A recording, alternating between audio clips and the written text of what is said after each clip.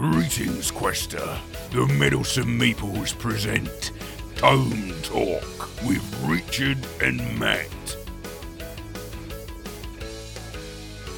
So on this segment of Tome Talk, Richard has a book to present to us, which is Fahrenheit 45 by Ray Bradbury. So tell us something about this book, Richard. Actually, Fahrenheit 451, extra Fahrenheit. number. Well, the one didn't seem important. Yeah, well... It's only a little one. Well, I was going to just start with talking about why it has got that title, because when I picked up this book, and I'd heard of it before, I didn't know why it had this title, but just on the inside of it, inside cover before it actually starts, it tells us Fahrenheit 451, the temperature at which book paper catches fire and burns.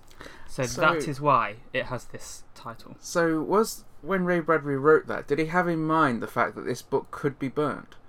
Well, it's a book because that's about a worrying book burning. sign. So yeah, basically, yeah, I don't think he was in any fear that this book would be burned, but I think at the time, I mean, this was in the 50s, I think he was a little bit worried about the way society might go in the future, because obviously watching TV was becoming a thing back then, and who knows where that would have led. As we know, so it's the burning of not books, been too apparently. bad. Well, it's one of those dystopian books, right? Basically. So I'm quite glad I've been able to read this now, or get round to reading it. I've already read 1984. That's the other bleak vision of the future, that one, by George Orwell. The other one I want to read is Huxley's Brave New World. That's a bit more, still a dystopia, but that's about people being blissed out on Soma. I hope our listeners share my concern that you have a very bleak outlook of the future. I mean, I'm worried about all these dystopian books. No. It's good to know the kind of future people foresaw back years ago, and just appreciate the fact that it didn't happen like that. And yeah, it's just. So this one, Fahrenheit 451, obviously mainly about the burning of books. Now the main character is called Montag, and he is a fireman. And in this future, people don't really remember that firemen used to put out fires. So in this, the firemen are actually going around causing the fires. Yeah, they are. And so basically all the houses are fireproof. I don't know how they've managed to do that. That's just a thing. Part of someone should be working on that. yeah, basically. I think all the stuff in your house would still catch fire, but I don't know. Maybe they make everything fireproof. My house is full of books, CDs, and games, all of which are fairly flammable. Well, Montag would be straight round there. So basically, books are illegal, and the reason for it is it's considered that it would upset people. Basically, people like some books are upsetting. I mean, I could at this point go back to my comments that I've made previously about Twilight. Yeah. So that could be burned. I'd be in favour of burning copies of Twilight. I just have to be really glad that Montag ended up finding and being interested in the books that he did, and that it wasn't just a collection of Twilight. Otherwise, it just could have reaffirmed his life choices at that point. So, yeah, what happens is if they get a call that a neighbour suspects that someone might have books in their house, the fireman will go round, and if they find books, they have the hoses, but they're full of kerosene, and they spray it on the books and then just light a match and burn them all. They have 451 written on their uniforms. Sorry, I don't know why I'm coughing. I need more beer to talk about. It's all this sort of fire. You're imagining flames in your head, aren't you? And the imaginary smoke happening. Is making you cough. Yeah, and so what happens is, in this book, you just kind of get an idea of the kind of world they're living in. It's not one of the ones that explains the situation right at the start. You're just seeing things basically through Montag's eyes, and you learn about his career as you go.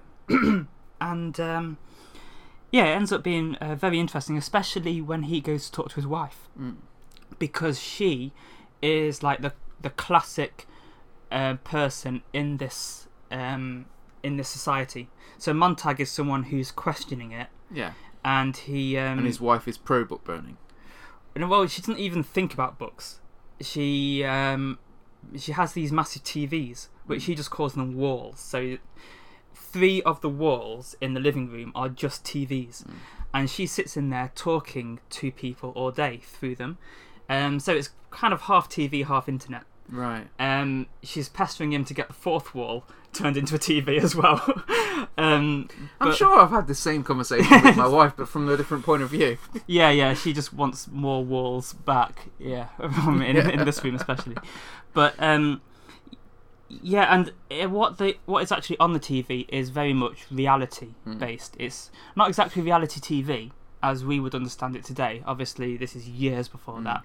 But it's more like she has these conversations with people, and some of it is scripted. So she sometimes receives these scripts in the morning, and she has like her parts that she will have to say just to kind of make up this story between her friends. It does sound very bizarre. It's bizarre, and she has such a short attention span. You really feel for Montag because he's just trying to talk to her about important things, and she just kind of completely go off on something else, and then go into the living room and start. She has it turned up really loud and start blasting these things out. So I suppose in the 50s when this was written, you would kind of worry a bit that that's what TV watching was leading to. This kind of short attention span kind of situation. But if that's the case, where did the fear of the books and the fear that perhaps it could be insulting to people, where did that all originate from? Yeah, there is a point in the book where Montag's fire chief at his fire station, he suspects Montag of having taken some books from the last burning and hidden them, and he comes round just to basically talk to him, and he sits down and just explains the whole of it to Montag. Like, he turns out to know a lot more about it than Montag does. Montag just knows like the whitewash history version, but this guy Beatty, he explains it all. And yeah, I'm not going to go into the actual details of why it is, but basically, yeah, they do think that this kind of fiction that is in books will just upset people, and they want people to just be happy with this kind of society that they've got and with reality. They often say like books about people that never existed. And that's the main problem with it. So effectively, the thought is that the government is trying to control the populace, and provide a controlled environment for the populace, and maybe stamping down on anything that doesn't fit into their narrative. Yeah, there's that kind of thing. Yeah, and just the way that is explained by Beatty is that it kind of happened organically. Beatty was saying that it would work even without the firemen. Firemen are there just to kind of make it look like the government's doing something, but people kind of lost interest in books on their own. But yeah, they needed to just kind of have some kind of official stance on it. But yeah, basically the government is kind of doing just what they want. That becomes more of an issue later on in the book. The aspects of the book that are very noteworthy are the amount of similes and metaphors there are in it. It's written in a very poetic way. I was quite surprised at that. And part of it is the fact that it is a book about books. So it's kind of got to be in a way. There are a lot of quotes, some like biblical quotes, and from classic literature quite a lot.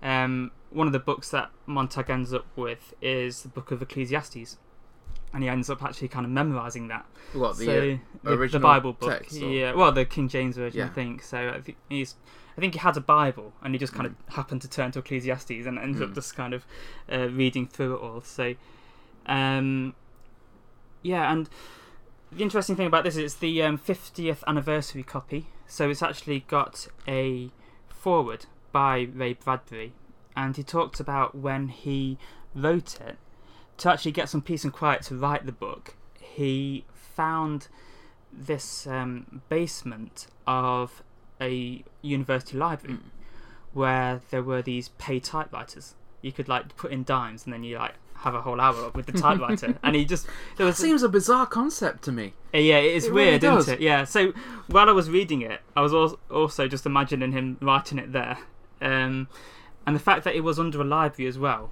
is that he could just keep going up the stairs and just find some more books to quote. that kind of helps, especially when you're writing a book about other books. I think that was a big help to that. There is also an afterword as well by him, where he explains a little bit more about where the story came from.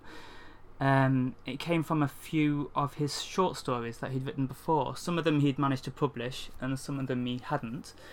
There was one called The Fireman, which was a little bit more about just this. There's also one called The Pedestrian, and that was based off a true story from his life, where a policeman randomly stopped him while he was walking along.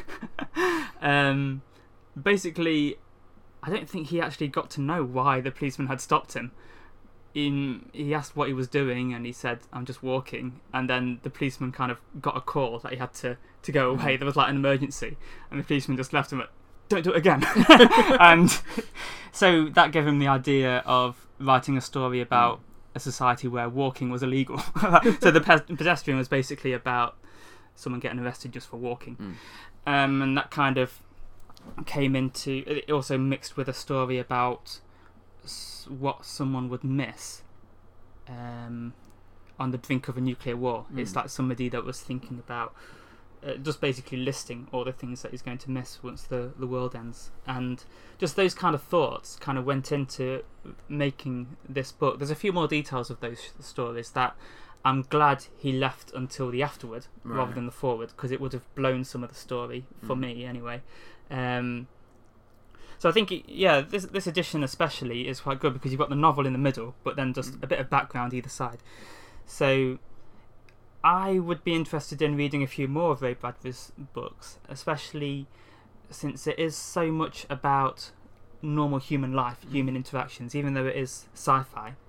And the fact that he is so interested in classic literature, and he does seem to want to put that love of books into his own stories as well. I just think it's a very interesting way of writing. So yeah, although it's about a dystopian future and it's one that you couldn't really see happening. I mean, it all seems so weird. I think actually, in my mind, I mean, obviously I've not read it, but just from what you said, it's a future that I could see. I mean, we see certain governments wanting to control the media, for example. We live in a world where a number of books are banned, where certain books have caused great upset in particular communities and cultures. We live in a world where people seem to be reading less and less with actual physical books, where a lot of people now do their writing on electronic devices, they're reading on electronic devices, and some of that is a convenience element, isn't it? Obviously, because if you've got like 100 books on a Kindle or on some sort of tablet that you can just take with you wherever you go, it's handy to have your book library there, and also it's more environmentally friendly for people to have their books that way. But generally speaking, more and more people seem to be moving away from reading books, apart from like your big ones that come through every now and then, like your Harry Potters and things like that just seem to take the world by storm. More people want to watch TV series and TV shows and reality TV and things like that. But at least it's similar stuff to books that we get now.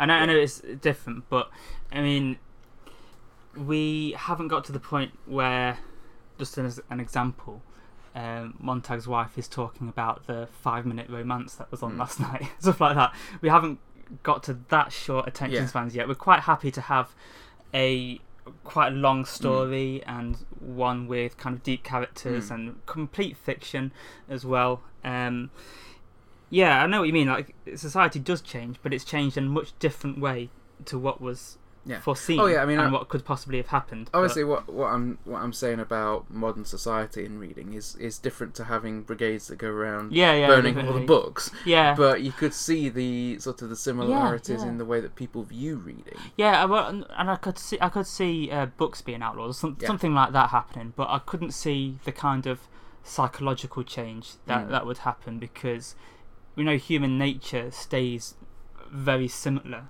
Even though society changes a lot, the kind of things we like to do as people do stay very similar. I know you have very strange societies around the world, like where there is like a stranglehold on the media and things like that. But yeah, I think people are always going to be thinking for themselves. It's like with 1984. I was reading a book about language, and they were talking about Newspeak. I think the book was by Steven Pinker about the language language instinct, and it was talking about how with Newspeak it wouldn't really stop you having thoughts about revolution and things like that, because you can have thoughts that you can't put into words. Even if Newspeak took away most of the words that we would use in daily life, we'd still have concepts like, maybe we could have some more freedom or something like that. I mean, you don't need the words for it. So yeah, I thought this was a very interesting book. Yeah. And yeah, like I said, I would look forward to reading a few more by Ray Bradbury, and also some more classic sci-fi. Maybe not a dystopian one next time. Might go back to a bit more of the space type story. Well, I'm not sure which one I'm going to read next, but there's a few options. Yeah. Okay. Well, so that's been Ray Bradbury, Fahrenheit 451. Richard's thoroughly enjoyed this. Yeah, I did. And hopefully I'll be bringing you a book on our next episode.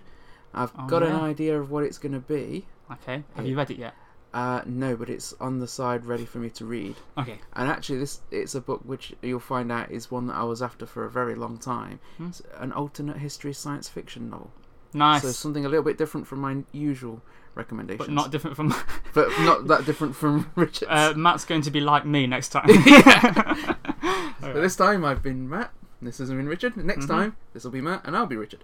You have to sit in this chair when you talk about it. Okay. That is the sci-fi chair. Right, yeah.